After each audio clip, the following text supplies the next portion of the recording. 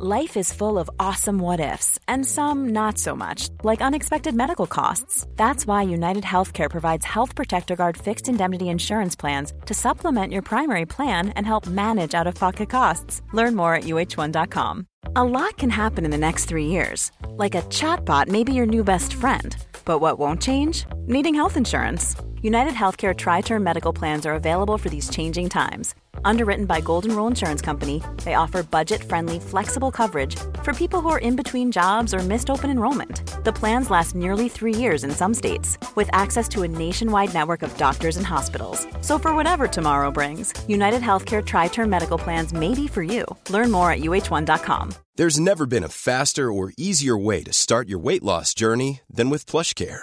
PlushCare accepts most insurance plans and gives you online access to board-certified physicians who can prescribe FDA-approved weight loss medications like Wegovy and Zepbound for those who qualify. Take charge of your health and speak with a board-certified physician about a weight loss plan that's right for you. Get started today at plushcare.com/weight-loss. That's plushcare.com/weight-loss. plushcare.com/weight-loss. Sverige, och titta där! Titta där! Sverige tar ledningen med 3 mål mot 2 i den 91:a minuten. Övergår med hörnan. In i kalabaliken framför. Och där nickas bollen. Har ni sett i mål för Norge som gör 3-3 i den 96:e minuten? Efter 2 oavgjorda möten mellan Norge och Sverige i det pågående EM-kvalet så lever kampen om att bli 2 bakom Spanien i tabelltoppen i allra högsta grad. För våra nordiska grannar skulle en EM-biljett betyda det första mästerskapet på 20 år. Och med Lars Lagerbäck bakom rodret och 2 supertalanger som börjat göra väsen av sig på högsta nivå så är det inte konstigt att optimismen växer västerut. I dagens podd träffar vi Erik Thorstvedt, norsk målvaktslegendar med förflutet i norska landslaget, IFK Göteborg och inte minst Tottenham. Nu jobbar han som expert i norska TV2 och även om han är optimist när det gäller Norges kvalchanser så tror han att Sverige blir för starka i kampen om andra platsen. Men han är oerhört nöjd med rekryteringen av en svensk förbundskapten och hade gärna sett att han fortsatte även efter EM 2020. Jag älskar den mannen. Jag tror det var en superansättelse för Norge att få tag i. Och vi pratar naturligtvis om Norges nya gyllene generation. Där även Thorstvedts son Christian ingår. Men där framförallt Martin Ödegaard och nya stjärnskottet Erling Haaland står ut som 2 blivande storstjärnor. Något som Norge saknat länge. Men Thorstvedt är lika imponerad av Sveriges stora framtidsnamn Alexander Isak. När han kom in på Ullevål i matchen mellan Norge och Sverige så var det bara så wow. Det förundrar mig faktiskt lite att Dortmund sände den av gårde. För han tror jag blir en kanonspelare. Dock är Thorstvedt, som ju precis som alla norrmän följer Premier League slaviskt, inte lika optimistisk vad det gäller landsmannen Ole Gunnar Solskjærs framtid som tränare i Manchester United. Utifrån det han har presterat, hans CV, Cardiff, Molde, så är inte det nog till att få Man United-jobben. Men det kommer ju sannsynligvis att ända upp med att han får sparken. Men det sker ju nästan alla.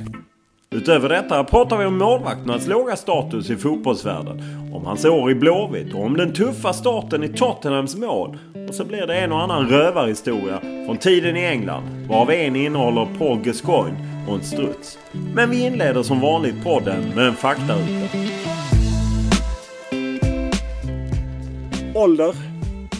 56, må jag faktiskt tänka mig lite om, men 56. Bor i Bærum utanför Oslo. Familj? Ja, jag har 4 ungar plus ett bonusbarn som är 5 barn och jag har haft ett par koner i tillägg. Utbildning? Det är tunt. Videregående skole, 12 års skolegang. Lön? Ja. Bil? Min kone maser fælt om at må bytte ut. De kjører en gammel diesel Audi Q5, og det er veldig upopulært med dieselbiler i Norge for tida. Vad har du för hobby? Vin. Vilka språk pratar du? Engelsk och tysk. Vem är för dig världens bästa fotbollsspelare? Messi. Vad uppskattar du mest hos en bra spelare?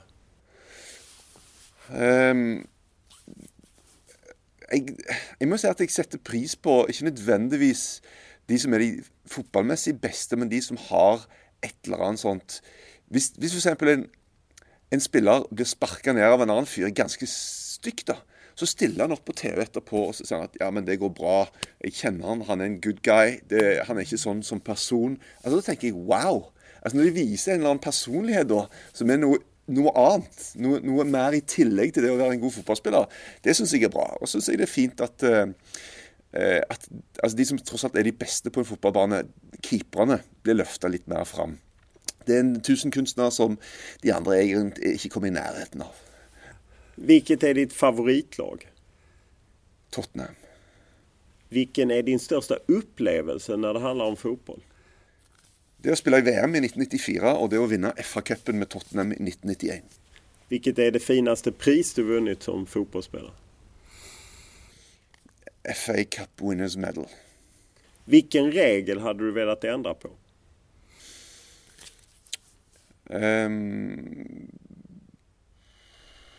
Det var jo et sabla godt spørsmål da. Jo, jeg ville innført rødt kort for det som nå kalles professional foul, og høres veldig fint og positivt ut. Men hvis en spiller går forbi deg, om det så er midt ute på banen, og du kynisk bare klipper ned, så mener jeg, da skal du bli utvist. Vem är den bästa du har spelat med eller emot? Spilt mot beste Maradona, og med ja, da står det vel mellom sånn Gass eller Klinsmann eller Gerlineker eller noe sånt, men bare for å løfte fram en mann som sliter bitte litt, så er jeg Gassa da. Kollar du ibland på YouTube på dina gamla räddningar för att bli på gott humör? Nei, det gjør jeg faktisk ikke, altså. Men vi hadde sånn, jeg tror det var sånn 25-års jubileum siden vi vant FA-cupen med Tottenham da, og da var det noen som sendte meg sånne linker på noen matcher og sånn, og da satte jeg meg ned og så match, og det var faktisk bedre enn jeg trodde det skulle være, for jeg er veldig lite sånn alt var bedre før. Jeg mener alt har en naturlig utvikling, og de som spiller i dag er mye bedre enn det vi var. Både ute på banen og keeperne. Keeperne i dag er bedre enn jeg var. Og det ville være veldig unaturlig hvis det ikke var sånn. Men kvaliteten var faktisk litt bedre enn det jeg trodde han var. Men det er klart, dagens moderne lag, Manchester City i dag, hadde plukket Tottenham fra 1991 så fullstendig fra hverandre. Vad var du bäst på i skolan om vi tar bort gymnastik? Norsk. Språk. Vad gör dig rädd? Høyder. När var du lycklig senast? I går, da var det Europaliga, og da avslutter vi med noe som heter målshow, og da lager vi mye rør, og lager sånne lister, og finner rare folk på lekteren, og bare lager tøys og tull. Og det var faktisk veldig morsomt. Og så fikk jeg avslutte alt med min favorittvits gjennom alle tider. Skal jeg ta den nå? Ja, ta den. Fordi at Manchester United var nødt til å spille på kunstgress i går, og da har jeg for å være litt aktuell da, en kunstgressvits. Kunstgress på engelsk heter jo AstroTurf, så det er en amerikansk fotballspiller som blir spurt what do you prefer, grass or AstroTurf? Og så svarer han, I don't know, I've never smoked AstroTurf. Härligt! När grät du senast? Det husker jeg ikke, men jeg begynner å bli såpass gammel da, at jeg griner ikke av ting som er veldig trist, men jeg griner av ting som er veldig bra. Når noen lykkes med et eller annet, eller når noe er fantastisk, eller en prestasjon som er stor, da blir jeg rørt.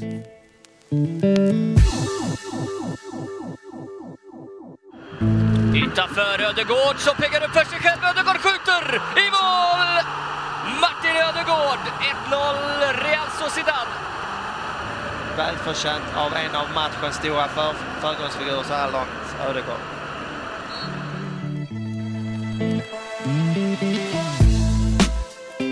Det tog några år, men den här hösten har supertalangen Martin Ödegård börjat visa upp ett spel som lever upp till alla förhoppningar som skapades kring honom när han som 15-åring debuterade i det norska A-landslaget. Som om det inte vore nog så har ytterligare en norsk supertalang, Erling Braut Haaland, presenterat sig på den stora scenen med bland annat en hattrick i Champions League för sin klubb Red Bull Salzburg. Jag undrar såklart hur Norge helt plötsligt har börjat producera toppspelare igen.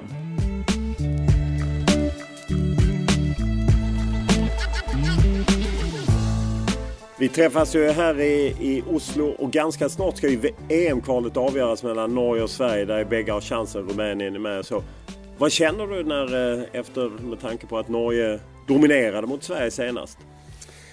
Ja, men Sverige nok et litt bedre fotballag enn Norge. Det er jo ikke lenge siden de var i kvartfinalen i VM. Men det er kult at Norge har greid å bli bedre, og fremtiden ser veldig lys ut. For vi har alltid sagt men vi har så mange gode talenter på plass. Men alle lag har det. Alle land har det. Og de har til og med hatt bedre talenter enn oss. Men akkurat nå så har jeg veldig, veldig tro på at Norge skal få fram en generasjon nå. Men de greier ikke kvalifisere seg gjennom denne gruppen da. Men kanskje det Nations League-sluttspillet som Norge skal være med i. Så du tror ikke at... Nei, jeg tror ikke Norge greier det. Det tror jeg ikke. Spanien venter nu hemma og sen Rumänien borta. Ja, men jeg tror nok Sverige tar den greia der, altså. Hva baserer du det på? Antall poeng i gruppen nå. Sverige har jo en fordel. De er takk foran oss, og det tror ikke de er fra seg. Om du ser på de unga, för det är ju många i Sverige som är imponerade av dels Ødegaard som ju spelar med Alexander Isak i Real Sociedad, men ju även Haaland som klivit fram här och gjort mål och så. Vad är det som är speciellt med de här talangerna? Ja, Norge har veldig sjelden hatt verdensklassespillere, og Martin Ødegaard, han debuterte det på det norske A-landslaget når han var 15 år, og det er helt sykt, og du blir jo helt fanget av noe sånt. Du synes det er så kult. Og så glemte vi kanskje at han egentlig, hvor ung han da var, og han er en kunstgressspiller. Han er vokst opp på AstroTurf. Jeg håper ikke han har røykt det, men han har vokst opp på det. Og når han da drar til Spania og skal begynne å spille på B-laget til Real Madrid, så trenger han tid å justere seg. Og plutselig har han også fått masse mer muskler, og han er 20 år. Tenk hvor mye glede vi kommer til å få av han i 15 år fremover. Og Alexander Isak, må jeg si, jeg ser jo at han stort sett starter på benken i Sociedad, men han er bra, altså. Når han kom innpå på Ullevål i matchen mellom Norge og Sverige, så var det bare sånn, wow! Og han starter ikke engang for Sverige. Han er veldig bra. Det forundrer meg faktisk litt at Dortmund sendte han av gårde, for han tror jeg blir en kanonspiller. Är det en diskussion i Norge det här med att unga talanger kommer upp på AstroTurf eller då konstgräs och att de får svårare ut i Europa? Den diskussionen finns mycket i Sverige. Ja da, det er helt definitivt sånn. Men det er klart at vi har jo plutselig fått masse fotballbaner rundt omkring da, og vi tenker kanskje at i Spania og Italia og sånne ting så er det jo fotballbaner overalt, og det er ikke sant. Jeg tror til og med vi har mer fotballbaner i Norge og Sverige. Jeg har tilbrakt nesten alle mine sommersemester med min sønn og kjørt rundt og prøvd å lete til fotballbaner i Spania og Italia og klatre over noen gjerder og komme seg inn et sted. Så det er bra at vi har hatt en eksplosjon, i hvert fall i Norge, at vi har kunstgressbaner overalt. Det er bra, for da er det lett å holde det i gang og trene masse. Men du må betale en pris altså, når du skal over på naturgress. Du har ju en son, Christian, som just debuterade i U21-landslaget nu i höst, spelade U20-VM. Hur svårt är det att vara pappa till en så lovande spelare? Nei, det synes jeg har vært helt ok. Jeg har prøvd å være en sånn pappa som pusher akkurat nok. Av og til må du ta et steg tilbake og at de må finne ut av det selv. Hvis ikke motivasjonen kommer innenfra de selv, så er du sjanseløs. Du må som pappa ikke være en som tar 100% ansvar. Du må overlate noe til kidden selv da. Men han er litt kul fordi at han har slitt. Han er ikke en sånn superstjerne som har bare glidd gjennom og han har ikke vært en Ødegaard eller Alexander Isak. Han har hatt det tøft. Han ble vraket i Stabæk. Han skulle på college i USA. Så tok jeg en siste telefon til en gammel kompis av meg som var trener i Viking. Kan du se på han i 3 dager? Jeg hadde aldri hørt om han, så jeg sendte han bort, og så synes jeg han var bra nok da, og så tok jeg han, og så siden har det gått kjempefint. Så marginene er jo så små, for at han bare skulle vært av gårde og fått en mye bedre utdannelse enn faren, i hvert fall. Men är det svårt liksom att styra dem rätt och jag menar, är man din son så blir det ju lätt rubrik. Jag såg att det var när han hade uttalat sig om lite lagkamrater i U20-VM så fick du ta ett samtal med honom och så. Jo, men det er bare en sånn naturlig greie. Han er en bra fyr, og han er ikke keeper da. Det er klart at for Kasper Schmeichel for eksempel, så er han nok, og jeg er så imponert over han synes jeg er kjempegod i mål. Og i forhold til dette med utvikling, som jeg sa, Kasper Schmeichel er sannsynligvis bedre enn det Peter Schmeichel var. Altså det er han. Men Peter Schmeichel var en fantastisk keeper, men utviklingen gjør at Kasper sannsynligvis bedre. Og jeg synes det stas å ha en sønn som gjør det bra. Han spilte jo spiss sammen med Braut Haaland, som nå spiller på Salzburg. Når de vant 12-0 mot Honduras i U20-VM.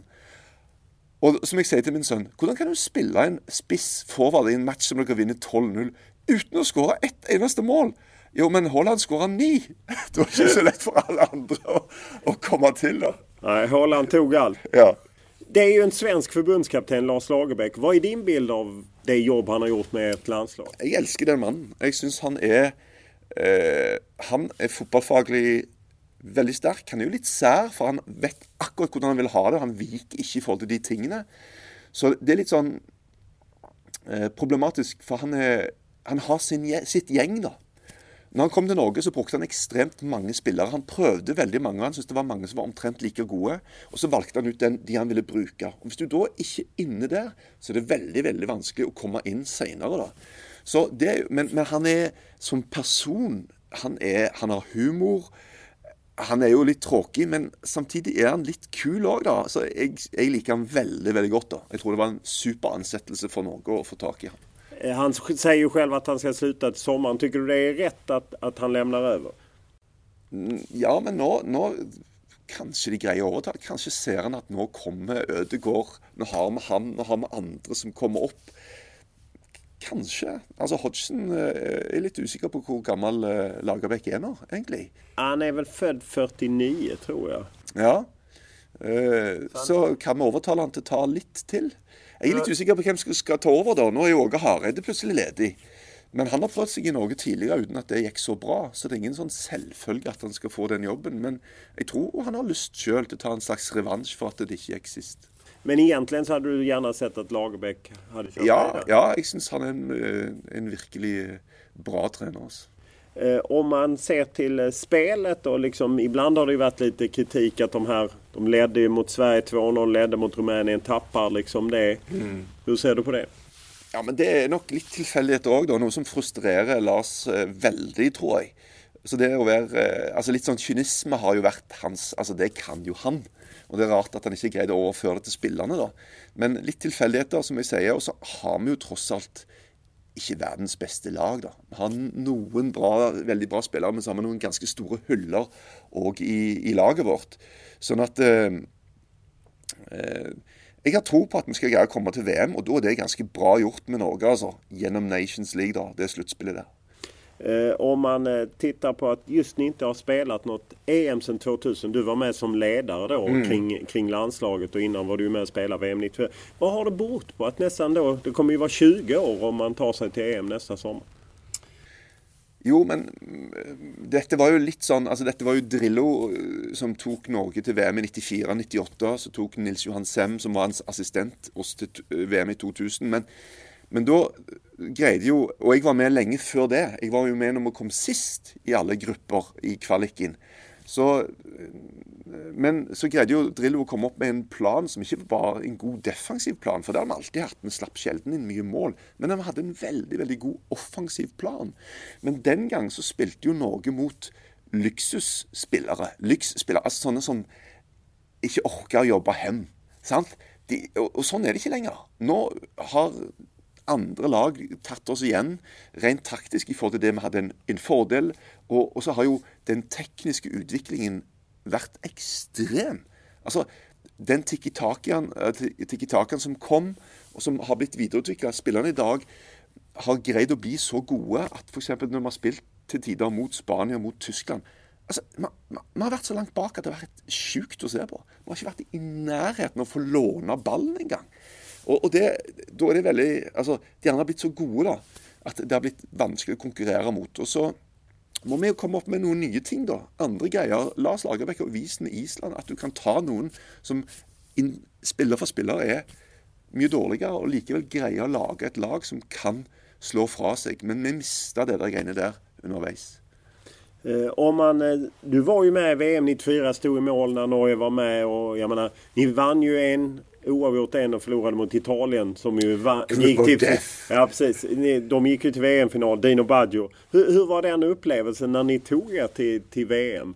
Ja, det var helt sjukt. Som jeg sa, så hadde jeg vært med å komme sist i kvaliker. Så kommer det opp en ny generasjon da, med spillere med Leonardsen, Lars Bohin, hele den gjengen der, som plutselig trodde at ja, men det er jo sånn det skal være. Norge er jo bra. Det er klart vi skal være med i VM. Og for meg var det nok enda større da, for at jeg hadde vært med på den andre siden da, det som ikke var så bra. Så Sverige hadde jo et strålende mesterskap. Vi havnet i en gruppe der alle lag fikk 4 poeng, og alle hadde lik målforskjell. Men det var 4-4, 3-3, 2-2 og 1-1. Og vi stod da på 1-1 og måtte reise hjem. Men jevnere går det jo ikke an å bli da. Så det er litt sånn klassisk norsk. Jeg var med faktisk i OL, eller OS, som dette Sverige da, i 1984. Og da, når vi hadde spilt ferdig, så var det bare sånn at ja, men nå må ikke Chile og Frankrike spille uavgjort. Hvis de gjør det, så må vi reise hjem. Og selvfølgelig, de spilte uavgjort. En liten digresjon, faktisk. Jeg vet ikke om du husker at det var en gruvelykke i Chile for noen år siden. Ja. Det var en haug med chilenske gruvearbeidere som ble stengt nede i gruven i over 100 dager, tror jeg. Og jeg fant ut at en av de spilte på OS-landslaget til Chile i 1984, så han spilte imot. Veldig bra på små ytter. Ja, otroligt. Du jobbade ju sen som ledare i landslaget. Hur svårt var det att gå från att... Du hade ju ändå varit med i landslaget till att bli ledare. Fra en match til en annen så skulle du gå fra å sitte og spise med spillerne i restauranten til plutselig sitte og spise med lederne. Men det var ok det, altså. Jeg synes det var... Jeg kom godt overens også med. Det var en bra gjeng, de som var ledere. Så jeg rakk jo heller aldri da å savne på en måte å være en del av fotballen. Du fikk jo noe av det samme kicket da, å være en del av den andre gjengen. Men det er klart, å se litt sånn på nært hold når ting begynner å gå dårlig, det er jo litt sånn når ting faller litt fra hverandre da. Og når du har suksess som Norge hadde på et tidspunkt, så er det helt ok i begynnelsen, da det er nok. Men etter en stund så kommer det en sånn greie om at ja, men det er ikke nok at dere vinner kamper, dere må vinne på rett sett. Du må spille på en annen måte. Sant? Og det ble et problem i norsk fotball da. At Drillo-fotbollen var ikke fin nok. Nei, det var ikke fin nok. Og det er fair at folk har det synspunktet. Men det er klart at hvis spillerne for eksempel begynner å mene det samme, og du får ulike greier når de spiller på en måte på klubblaget, og så skal de reise på landslaget, og så skal de spille på et helt annet sett, så er det klart at det är en utfordring. Och man tar det här att du även gick vidare och jobbade lite inom klubben. Du jobbar ju på norska TV2 nu, men du jobbar ju som ledare i Viking. Så hur svårt var det? Det var veldig vanskelig. Det gjorde jeg direkte fra å slutte som fotballspiller. Og som fotballspiller er du ganske bortskjemt. Ok, jeg var en sånn som alltid trente ganske mye, og var dedikert og stod på. Men du holder ikke på 12 timer i døgnet. Men når du kommer som en leder i en fotballklubb, så er det ingen grenser for hvor mye du kan gjøre. Og jeg var, som såkalt sportsdirektør, det var en stilling som var ganske ny, og ingen hadde definert den stillingen. Så det var ganske vanskelig å finne sin posisjon, synes jeg. Og jeg hoppet jo av etter bare 1 år. Det gikk ikke superbra, og jeg synes det var ganske vanskelig. Det hadde kanskje vært lettere i dag, hvor ting er mer innarbeidet. Og jeg synes det er veldig viktig at klubber har den posisjonen. Manchester United for eksempel har jo ikke det. Og det synes jeg er veldig rart da. Varför hoppade du av redan efter ett år? Fordi at det var på den tiden at Rosenborg var veldig dominerende i norsk fotball. Og de var gode, og de hadde store ressurser. Og jeg så at det kom til å ta mange år før vi kommer til å komme i kapp med dette her. Og vi hadde en veldig bra trener, som har mye bedre koll på fotball enn meg, men jeg var litt uenig. Han var dansk og ville spille litt mer sånn på en måte som jeg følte at vi kanskje ikke hadde ressurser, spillermateriale til å gjøre da. Så, men det var min feil. Det var ingen andres feil. Så, men jeg tok konsekvensen av at det rett og slett ikke var så skøy, altså. Jeg var nok, som jeg sier, det var et sjokk for meg å plutselig skulle begynne å jobbe som andre folk.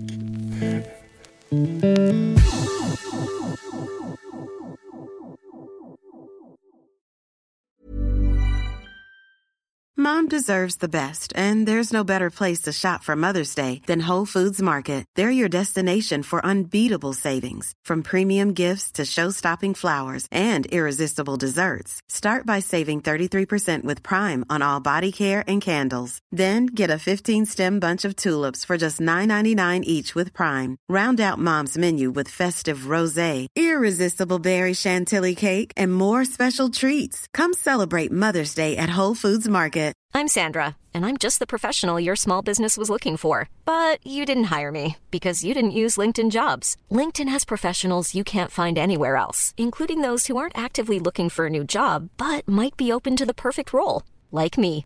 In a given month, over 70% of LinkedIn users don't visit other leading job sites. So if you're not looking on LinkedIn, you'll miss out on great candidates, like Sandra. Start hiring professionals like a professional. Post your free job on linkedin.com/people today. Since 2013, Bombas has donated over 100 million socks, underwear, and T-shirts to those facing homelessness. If we counted those on air, this ad would last over 1,157 days. But if we counted the time it takes to make a donation possible, it would take just a few clicks. Because every time you make a purchase, Bombas donates an item to someone who needs it. Go to bombas.com/ACAST and use code ACAST for 20% off your first purchase. That's bombas.com/ACAST, code ACAST. Through the keeper's arms, a terrible mistake by Thorstvedt, and it's 2-0. Well, that's a nightmare start for the Norwegian. That fell almost gently through his arms. So 2 goals in the space of a minute there for Nottingham Forest. Det ni nyss hörde var hur det lät i Erik Thorstvedts debut mellan Tottenhams stolpar, då han släppte in ett löst skott från Nigel Clough i Nottingham. Då hade han precis flyttat från IFK Göteborg, där han startat om karriären efter en tung tid i Tyskland. Men mardrömsdebuten till trots så gjorde Thorstvedt till slut över 170 matcher för Spurs, och han har en FA-cuptitel på CV:t. Men man behöver inte höra så mycket av hans historier från den här tiden för att förstå att det hänt en hel del, både vad det gäller professionalism och pengar. Men även om dagens målvakter tjänar betydligt mer än vad han gjorde, så tycker Thorstvedt att de borde tjäna betydligt bättre. I alla fall i relation till sina andra kollegor ute på planen. Jag läste under VM i Frankrike i sommar så att du även hjälpt norska landslaget för damer, målvakten där tidigare. Nej, det var bare, jeg bor jo i nærheten av der hun spiller, så jeg var bare innom på en trening og bidro bitte litt. Og jeg må jo si at jeg jobber jo på TV med fotball, men jeg må jo innrømme at det er mange som er mer fotballintelligente enn meg da. Jeg forstår jo fotball, men andre har et mye bedre analytisk blikk. Så hvis jeg skulle bidratt til å bringe fotballen fremover, så måtte det vært på målvaktssiden, egentlig. Men det er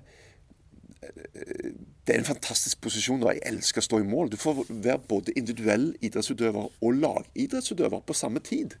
Og det er jeg synes det er skøy å se sånne keeper som gjør en bra redning og jubler som om de skulle ha skåret da. For det betyr jo like mye. Hvis du gjør en fantastisk redning, så betyr det like mye som en skåring i andre enden av banen da. Så Känner du at ni som yrkesgrupp får for lite oppmerksomhet? Nei, men det rare er at de har fått for lite lønn, for eksempel. Altså, keepere i Premier League har tjent 70% av det de andre har gjort. Og det er jo veldig rart. I Spania, for eksempel, var det jo ingen kultur for å bruke penger på keepere lenge. Så det har vært veldig rart, for det er klart, keeperen må jo defineres som den viktigste spilleren på laget. Ingen har vel en større påvirkningskraft i forhold til resultat enn keeperen. Så jeg synes i hvert fall, greit at jeg fikk dårlig betalt, men de nå bør få litt bedre. För just det är ju svårt för att bli utlandsproffs som man då, för det är ju lätt att antingen spelar man eller så hamnar man vid sidan. Ja. Det är ju inte som att man kanske kan vara forward och ytter och liknande. Ja, hur tufft är det för målvakt just att man ska välja rätt? Som regel, hvis du for eksempel skal dra utenlands, så må du cruiser ikke bare inn og liksom 100% førstekeeper. Du må ta en fight som regel. Og jeg liker jo da, når jeg ser at keepere har et godt forhold og backer hverandre opp da. Man har jo, nå det en liten keeperkrangel i Tyskland for eksempel, med Manuel Neuer og Ter Stegen, der Ter Stegen har vært ute og sagt at han forstår ikke hvorfor han ikke spiller på det tyske landslaget. Da har de gjort fullstendig tilta for Uli Hoeneß, som har sagt at hvis ikke han spiller, så slutter vi å sende Bayern München-spillere til landslaget. Det jo helt sykt å si noe sånt. Men jeg elsker når vi hadde en god greie, en god kjemi internt i keepergrupper da. Vi jobber jo godt sammen. Og målvaktstrening har jo utviklet seg enormt, altså. Og det jeg synes det er skøy. Jeg var ute og så på, det lå en YouTube-greie med Keylor Navas, hvordan han trente. Jeg var helt sånn, wow, det var så sykt kult å se da, hvordan de jobber da. Så det har tatt mange steg, og mange keepertrenere i dag er strålende bra. Hvem er du imponerad av de du følger? Som målvakt? Ja. Jeg synes jo Keylor Navas liker jeg veldig godt. Jeg var jo lenge en Jack Butland, som nå sliter helt i bunnen av championship med Stoke for eksempel. Jeg liker sånne som er liksom, du ser jo raskt om de har god teknikk, og mange tenker sånn, teknikk? Hva er det for en keeper? Men på samme måte som en midtfeltspiller kan ha bra teknikk, så kan en målvakt ha det. Du ser liksom når han kaster seg, ligger med bra balans i lufta. Ja, hvorfor skal han det da? Jo, men da kommer du lenger, og hvis da er det en mindre sjanse for at du for eksempel skal gi en dårlig retur, at du greier å absorbere kraften av skuddet, alle disse tingene her da. For eksempel Dean Henderson, som jo nettopp gjorde en svær tabbe for Sheffield United mot Liverpool. Han er jo Man United sin eiendom, han er bare utlånt. Han synes jeg er bra da. Du ser at han har bra teknikk. At det er målvakter som ikke make it up as they go along, men de har en bevissthet rundt hvordan de står i mål, og da blir det også mye lettere for forsvaret å forholde seg til hvordan spiller han bak meg. Hvilke innlegg kommer han på? Hvilke innlegg overlater han til oss Becker for eksempel. Det er viktig at de har en struktur på de tingene der da. Og selvfølgelig i forhold til dette med beina. De Gea har jo lenge blitt hyllet som, i hvert fall av Man United-fansen, som verdens beste målvakt. Nå har han jo hatt en tøff tid, men han er jo faktisk ikke så veldig bra med beina. Altså. Det er andre som er mye, mye bedre med føttene og ballen i bena enn det De Gea er. Du lämnade ju Norge och gick till Mönchengladbach och fick ju vara med om det där och hamna vid sidan. Hur tufft var det? Ja, jeg spilte 12 kamper i Bundesliga. 6 var helt ok. 3 var fantastisk bra, og 3 var sinnssykt dårlig. Altså, det var helt fullstendig ræva. Men kanskje jeg til og med kom inn for tidlig. Jeg var kanskje ikke mentalt klar. Og så røyk jeg ut, og han som kom inn og tok min plass, han sto jo i Gladbach de neste 10 årene. Han var jo en bra målvakt. Jeg var der bare i 2 sesonger, men på slutten av de 2 årene, så tror jeg aldri jeg har vært bedre. Altså, da hadde jeg hatt ingen skader. Jeg la på meg 10 kilo. Når jeg kom til Tyskland var jeg 82. Når jeg dro fra Tyskland så var jeg 92. Det var ikke på grunn av at jeg var blitt så veldig feit på grunn av bratwurst og øl, men rett og slett på grunn av bra trening da. Men da var det for sent, da hadde jeg forspilt min sjanse, og det er for så vidt fair. Men jeg hadde ikke lyst til å være noe lenger, så jeg prøvde jo å komme meg vekk. Jeg var ung, og jeg har ikke noe sånn disrespekt på sånne keeper som bare sier, ok, jeg aksepterer det nummer 2, jeg er en bra klubb, jeg får spille kanskje en cupkamp her og der, og så tjener jeg ganske bra, og sikre fremtiden til meg selv og mine unger. Fair enough. Men når du er ung, ambitiøs keeper, så vil du helst ikke havne i den situasjonen.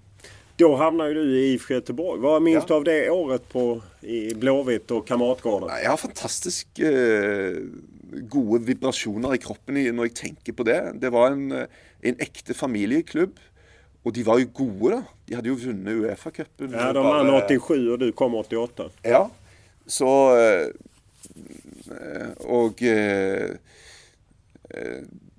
det var et eller annet med bare, jeg spilte vel bare et par matcher i Europa, eller et par runder da.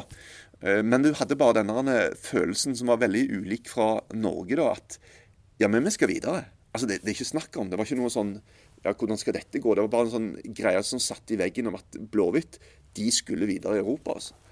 Og så husker jeg at vi fikk noe som jeg synes var fascinerende, for vi fikk en match mot et albansk lag. Og Albania på den tiden, det var som Nord-Korea i dag. Altså det var et totalt lukket samfunn. Og jeg hadde vært på Interrail i Europa noen år tidligere, og da hadde jeg tatt båt fra Brindisi i Italia over til Korfu i Hellas. Og da våkna jeg på morgenen da, og så gikk båten langs Albania, og vi bare sto og tittet over rekke og så inn på dette syke landet som ingen fikk lov til å komme inn i. Og så plutselig fikk vi lov til å dra inn da, med Blåhvitt, og det synes jeg var veldig, veldig kult å få lov til å besøke Albania. Og så, ja, jeg tror vi vant også, så det var helt fint. Tog de emot deg liksom öppet? Var det en klubb som velkommen? Ja, Per Edmund Mort hadde jo gått foran og banet vei for oss nordmenn. Og første gang jeg traff de andre spillerne på laget, det var at jeg gikk ombord i et fly i København sammen med min fru. Og da skulle vi 3 uker jorda rundt på turné. Sponset av SKF. Og da var vi altså på New Zealand, Australia, vi var innom Bangkok, vi var på Hawaii.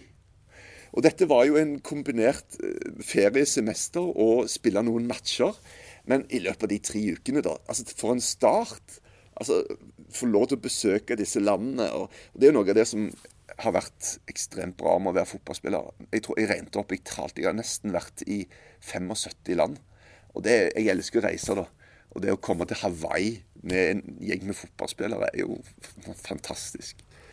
Norge var inget alternativ att vända hem till då. Göteborg var liksom före det var ju långt innan den Rosenborg. Den rare greia var at jeg skulle egentlig til Arsenal. Fordi at jeg var i Arsenal i flere uker. Men så var det sånn, spillerforeningen det var vanskelig for arbeidstillatelse. Jeg vet ikke hva det heter på svensk. Men... Arbetstillstånd, det var ju många. Robert Prytz var där, fick inte arbetstillstånd, fick åka tillbaka. Jeg hadde til og med vært flere år tidligere, 3 uker i Tottenham. Reiste med de til Europacup i Østeuropa, men fikk ikke arbeidstilstånd. Og så var det samme greia med Arsenal da. Og PFA, fagforeningen, sa til George Graham, du trenger ikke ny keeper, du har John Lukic. Og så sier han, ja, men det må vel være opp til meg å avgjøre. Og så sa de, nei. Så jeg fikk ikke. Og da endte jeg i Blåhvitt, som jo var veldig, veldig bra. Og hadde et strålende år der. Og så kom Tottenham på banen igjen. Og da tenkte jeg, ja, men dette har jeg vært gjennom så mange ganger nå, at dette tror jeg jo ikke noe på.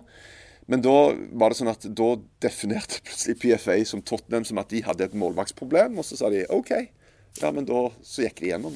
Rätt speciellt att Tottenhams stora rival, Arsenal, du kunde gått dit ett år tidigare. Ja, sant. Så det är ganska rart, och det är flax då att det inte gick i orden med Arsenal då, att de hamnade i Tottenham.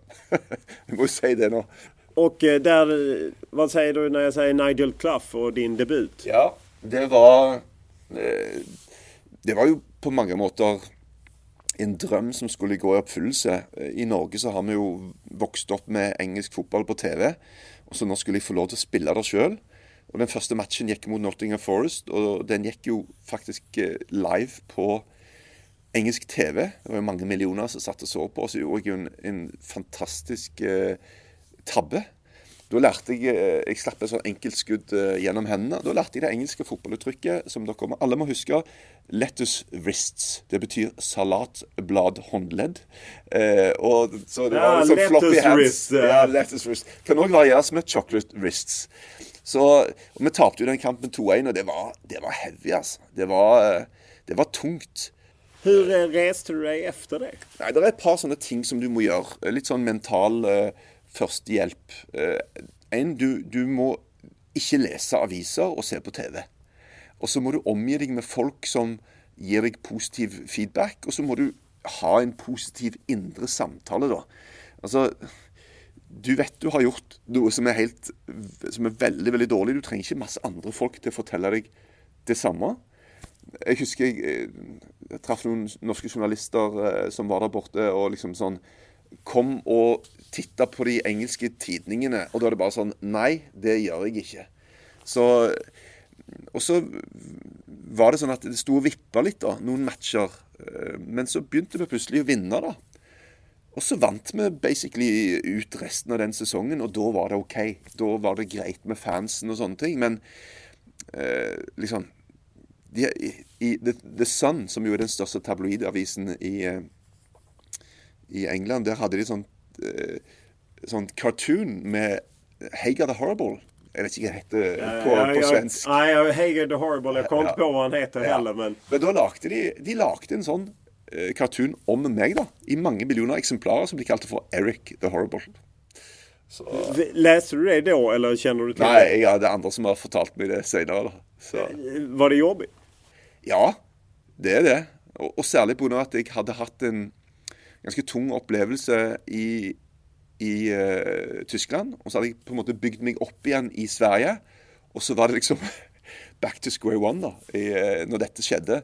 Så, men jeg husker, det er rart hvordan sånne ting er. I omkledningsrommet etter match, så husker jeg bare en ting.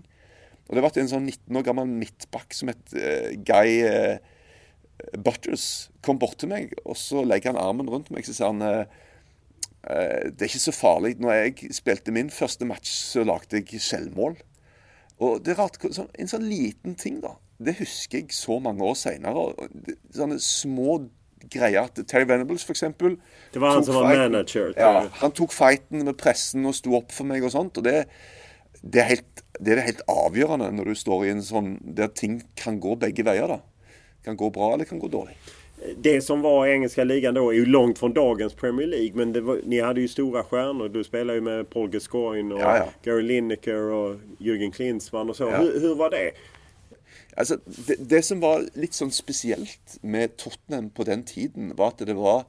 Ok, du har hørt om The Crazy Gang i Wimbledon, men altså, disiplinen var veldig dårlig i engelske fotballag, og kanskje blant, hvis du traff en engelsk ungdomsgjeng på semester i Syden, så var det crazy. Og fotballspillere var kanskje til og med enda verre. De drakk mye? Ja, det var mye drikking. Altså, jeg bodde jo på hotell med Gassa i 3 måneder, når jeg kom over. Og han hadde jo 20 champagneflasker i uka på sin romregning på hotellet, og Tottenham betalte den. Og han drakk jo ikke alle de flaskene selv. Han drakk jo ikke 20 flasker champagne i uka, men han hadde jo til enhver tid noen kamerater fra Newcastle som sov på gulvet på rommet hans. Så samlet så drakk de jo alt dette her. Men som jeg sier, det rare er jo at Tottenham betaler for dette her greiene. Så det var... du ble jo sjokkert når du kom over fra blåhvitt til dette. Men du ble jo påvirket av omgivelsene, så etter en stund så synes du mye av det du var sjokkert over i begynnelsen pretty funny. Du synes ju det är ganska... Var du med ute liksom? För jag menar, Glenn Hysén har ju berättat hur man åkte till puben efter träning varje dag. Ja, men jag var ju boring Norwegian. Alltså jag var ju familjeman, och så med utlänningar holdt du litt sammen. Hadde Gudny Bergson, som nå er fotballpresident på Island. Han var der jo. Naim, som de hadde hentet fra Barcelona. Så, men det var, altså... vi hadde ikke disiplin nok til å kunne prestere over en hel sesong, men vi kunne løfte oss i køppene når det virkelig gjaldt. Så det er masse gode fotballspillere. Så når vi virkelig gikk inn for det, så kunne vi være veldig, veldig bra da. Men det var for mye rør, for mye greier som skjedde til at vi kunne greie å vinne ligaen, for eksempel. Det kunne ikke gå. Men vi hadde jo strålende fotballspillere.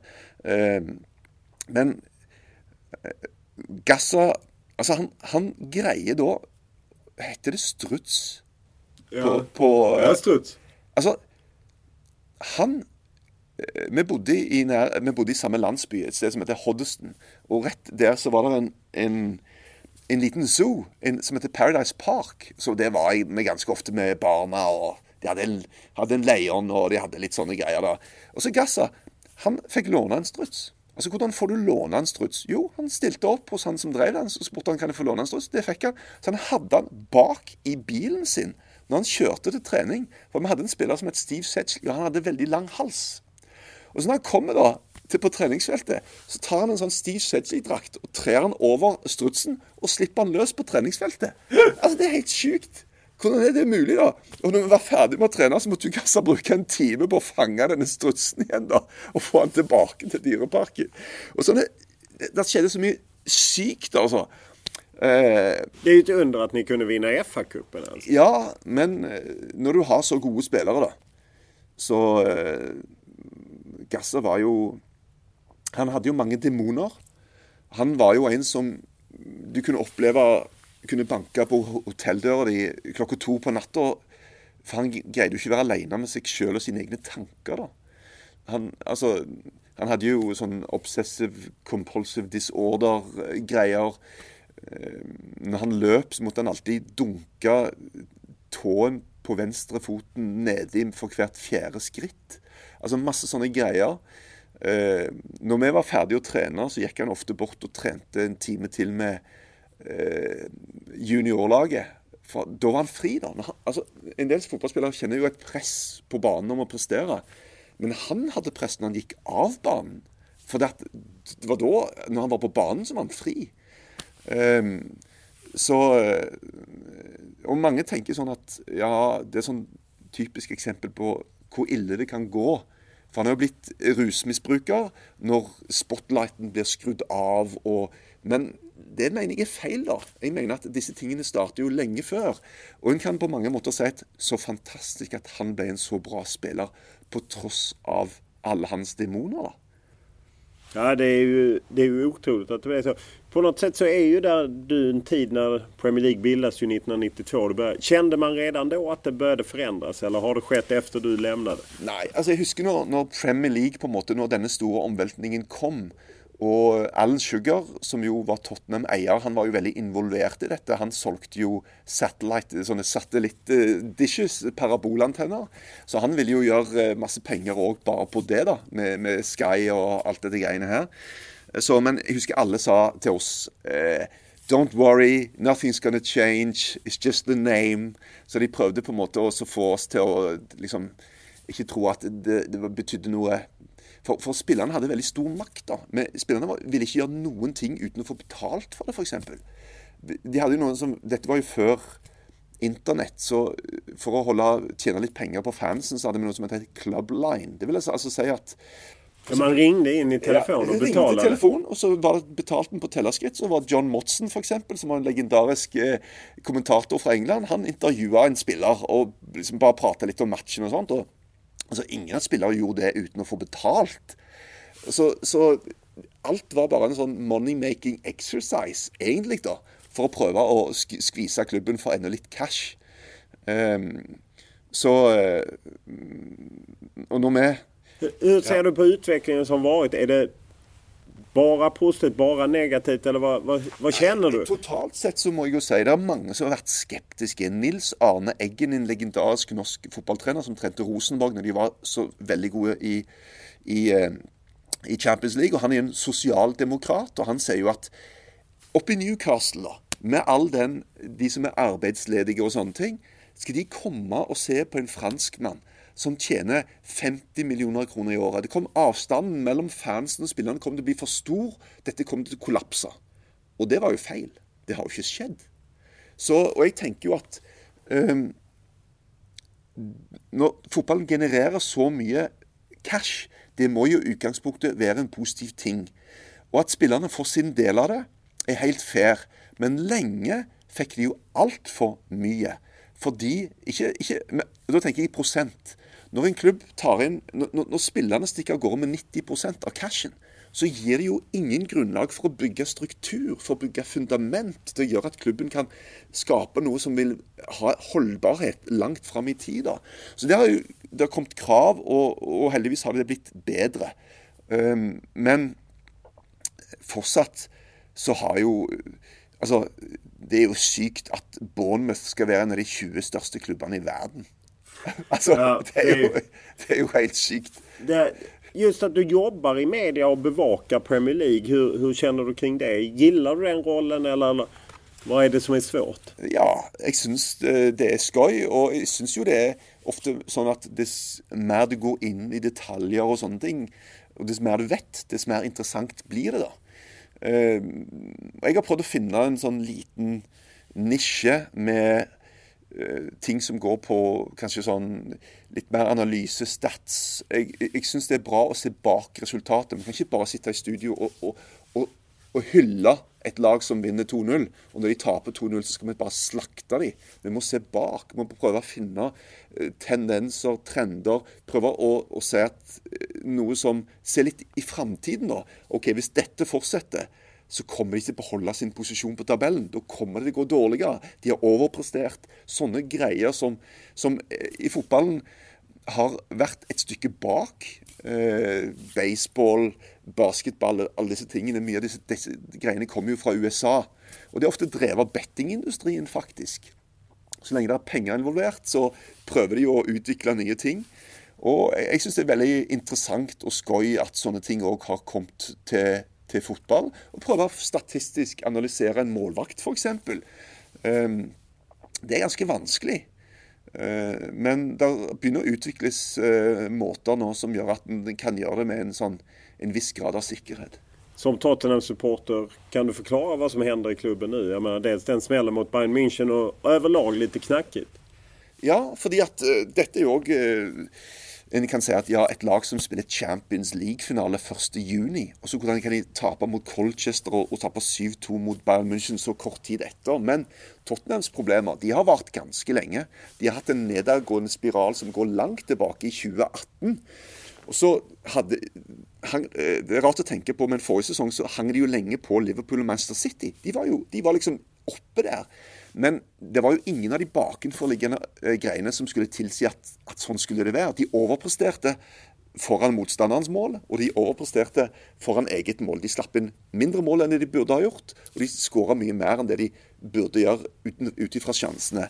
Og så møtte de totalt veggen da, på våren 2019, og at de kom til Champions League-finalen er jo intet annet enn et mirakel. Og det var et fantastisk mirakel. Det var helt ellevilt. Ajax var jo den utroliga vändningen. Ja, og Manchester City da, med VAR. Og for Tottenham-fans er dette nærmest en identitetskrise. For vi er jo ikke vant med å være et Champions League-lag, og et Champions League-finalelag er jo, så det blir litt sånn rart, hvem er vi egentlig? Så vi må jo på en måte fortsatt se at, ok, denne sesongen, vi taper 7-2 mot Bayern München, men vi er med i Champions League, og jeg tror Tottenham kommer til å gå videre fra sin grupp. Det tror jeg faktisk de kommer til å gjøre. Men det er store interne problemer. Pochettino er jo et taktisk geni, men han er også en emosjonsdreven coach. På samme måte som Klopp og Guardiola, som bygger ekstremt emosjonelle bånd mellom spillere, mellom trenere, og de holder jo på med kjærlighet. Altså, jeg har aldri sett så mye klemming, så mye kraming i fotball som det er nå. Og du har fotballtrenere som står på TV og gråter og griner. Altså, du så jo ikke det for 20 år siden. Nei. Sant? Så Tottenham har vært en ekstremt harmonisk klubb. Og plutselig er det da noen, Eriksen, Vertonghen, Alderweireld, som melder seg ut, sier, vi vil ikke være med videre. Eriksen har nektet å skrive en ny kontrakt i mange år, og da blir du satt under press. Det er en stor belastning å stå i en sånn situasjon, for klubben, den kommer mot deg med absolutt alt de har. Og Pochettino tror jeg kjenner at han har gitt Eriksen så mye, og Eriksen er ikke villig til å gi noe tilbake, han vil vekk. Og da er det noe som skjer, en tillit som blir brutt da. Og Pochettino sier det så sterkt. Altså, mange Tottenham-fans, når transfervinduet stengte i sommer, var sånn, yes, Eriksen er der fortsatt. Det er helt feil. Tottenham taper 70 millioner pund på at de ikke får solgt han. Og i tillegg så har en da en spiller der som Pochettino føler ikke er der 100%. Han skal vekk, og han teller bare dager til han kan dra. Og da, som jeg sier, da skjer det ting internt som gjør at Tottenham akkurat nå er kjempeshaky, altså. Det är ett så skört fundament. Annat stort norskt intresse och svenskt också eftersom Victor Nilsson Lindelöf där. Manchester United, vad är det som händer? Manchester United har jo blitt bedre defensivt. Maguire og Lindelöf mener jeg er et bra stopperpar. Hovedproblemet med Man United, sånn som jeg ser det, er at de har et for dårlig offensivt spill når de spiller mot etablert forsvar. Altså når de har ballen i laget, hvordan skal man greie å skape luker, åpne motstanderens forsvar? Det greier de ikke. De skaper alt for lite, og der har Ole Gunnar en kjempejobb å gjøre i forhold til å få dette på plass. Var han mogen for å ta det jobbet? Det klart at utifra det han har prestert, hans CV, Cardiff, Molde, så ikke det nok til å få Man United-jobben. Men Manchester United jo en egen verden, egentlig, og han har trent reservelaget til Manchester United. Og det betyr mer hva han gjorde der. Den respekten han opparbeidet seg gjennom den jobben, betyr mer enn det han har gjort i Molde, for eksempel. Så var jo timingen hans perfekt. Kontrasten fra Mourinho ble jo ekstrem. Men hvis de hadde ventet til sommeren med å ansette han, så hadde han sannsynligvis heller ikke fått den jobben da. For kontrasten ble jo ekstrem andre veien igjen, når ting begynte å gå dårlig. De 9 første bortematchene under Ole Gunnar Solskjær, så vant de samtlige. Og de har ikke vunnet noen av de 9 neste, av de 10 neste nå da. Nå har de spilt 10 bortematcher uten å vinne. Og det jo helt ekstremt. Så i Norge elsker jo at han trener Manchester United, og vi i TV 2 tjener mye mer penger når han trener for Manchester United, for da kjøper folk abonnement på streaming og hele greia. Men de kommer jo sannsynligvis til å ende opp med at han får sparken. Men det skjer jo nesten alle. Ja, så det jo nu för tiden. Hur lång tid tror du han har på sig att vända det? Jeg tror de kommer til å gi han tid, altså. Jeg tror han jeg har tippet kanskje januar 2021 at han får denne sesongen og kanskje litt til, men så kommer de litt sånn januar 2021, da ryker de litt overraskende ut i 3. runde i FA-cupen, og da det slutt. Kanskje det da, men jeg ønsker han en good guy. Ole Gunnar en bra fyr, altså. Så jeg håper at han skal greie å få det til. Han en positiv mann, men han jo opp mot fotballgenier. Pochettino, Klopp, denne gjengen der, Guardiola. Det derfor engelsk fotball har blitt så bra som det har blitt nå da. For du tar de beste spillerne, og så tar du og parer det sammen med de beste trenerne. Og da blir det veldig, veldig bra. Om man ser til årets liga, hvilket lag vinner? Jeg sa Man City før sesongen startet, men nå vil jeg faktisk si Liverpool. De har 5 poeng, og i tillegg så gjorde Klopp Guardiola en tabbe. Han sa at Maguire for dyr. Han får gå til Man United. Og da de tynt besatt på midtstopperplasser. Hur det att vara spelare eller för detta spelare och ha åsikter om andra spelare? Jag gissar att du kanske inte gillade experten när du själv var spelare och någon gick in och sågade dig. Hur det att vara tvärtom liksom? Jag såg att Joshua King tycker Ja, for eksempel. Ja, og som spiller så blir du ganske nærtagende. Jeg vet ikke om det heter det på svensk, men du blir litt sånn ømfintlig for kritikk. Kjenslig for kritikk, og det sånn var jeg selv. Jeg husker hvis det sto et eller annet om meg i en eller annen avis og sånn, så du glemte det ikke da. Du la det liksom bak der. Og jeg hadde en sånn greie. Joshua King hadde jo en sesong der han skåret veldig mye mål. Men analysen sa at han hadde han skåret han en så høy uttelling da, på sjansen at det var nesten umulig at det skulle kunne fortsette. Og så har du det ordet som flaks da, som det mest sensitive ordet når det gjelder analyse og statistikk. Hva flaks, og hva dyktighet? Men hvis sjansen for at du skal greie å reprodusere det over tid dårlig, da handler det jo til dels litt om flaks da. Men han ble veldig forbannet over at jeg sa det. Og det fair enough. Det må du i grunnen bare leve med, og du må tørre av og til å si ting som også kan gjøre at folk blir litt sinte da. Vi har en kollega i TV 2 som jeg tror Lars Lagerbäck. Litt usikker på om han liker han, altså. For han bruker sånne ord som for eksempel, han synes dette uttaket til Lars Lagerbäck fekt, for eksempel. Og det jo et sånt ord som for meg betyr ganske mye, og som jeg ikke nødvendigvis synes en bra ting å bruke om fotball da. Og jeg litt usikker på om Lars Lagerbäck liker det. Men det mange som bruker det ordet, og som synes det helt ok å bruke det i fotball, og det helt fair. Men det ikke et ord som jeg tror jeg liker ikke å bruke det. Jeg tenker at et lag som ligger i forsvar, ikke nødvendigvis feikt. Det kan bare være at det blir spilt bak. Stort takk for at du tog deg tid. Selv takk. Podden är denna veckan som vanligt producerad av Olle Jonell Lindberg och klippt av Daniel Eriksson. Och vi vill naturligtvis höra vad ni tycker, tänker och har för idéer och tankar. Det är bara att mejla mig olof.lund@tv4.se eller skriva till mig på Twitter och Instagram. Och då är det Olof Lund som gäller i ett ord. Det är alltså ett Lund med H. Stort tack för den här veckan.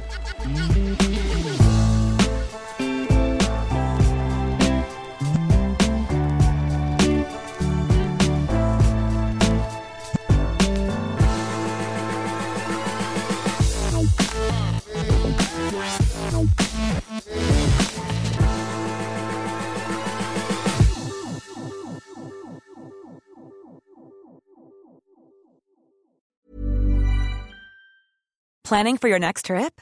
Elevate your travel style with Quince. Quince has all the jet-setting essentials you'll want for your next getaway, like European linen, premium luggage options, buttery soft Italian leather bags, and so much more. And is all priced at 50 to 80% less than similar brands. Plus, Quince only works with factories that use safe and ethical manufacturing practices. Pack your bags with high-quality essentials you'll be wearing for vacations to come with Quince. Go to quince.com/pack for free shipping and 365-day returns. Mom deserves the best, and there's no better place to shop for Mother's Day than Whole Foods Market. They're your destination for unbeatable savings, from premium gifts to show-stopping flowers and irresistible desserts. Start by saving 33% with Prime on all body care and candles. Then get a 15-stem bunch of tulips for just $9.99 each with Prime. Round out Mom's menu with festive rosé, irresistible berry chantilly cake, and more special treats. Come celebrate Mother's Day at Whole Foods Market. When you need mealtime inspiration, it's worth shopping Kroger, where you'll find over 30,000 mouth-watering choices that excite your inner foodie. And no matter what tasty choice you make, you'll enjoy our everyday low prices, plus extra ways to save, like digital coupons worth over $600 each week. You can also save up to $1 off per gallon at the pump with fuel points. More savings and more inspiring flavors make shopping Kroger worth it every time. Kroger, fresh for everyone. Fuel restrictions apply.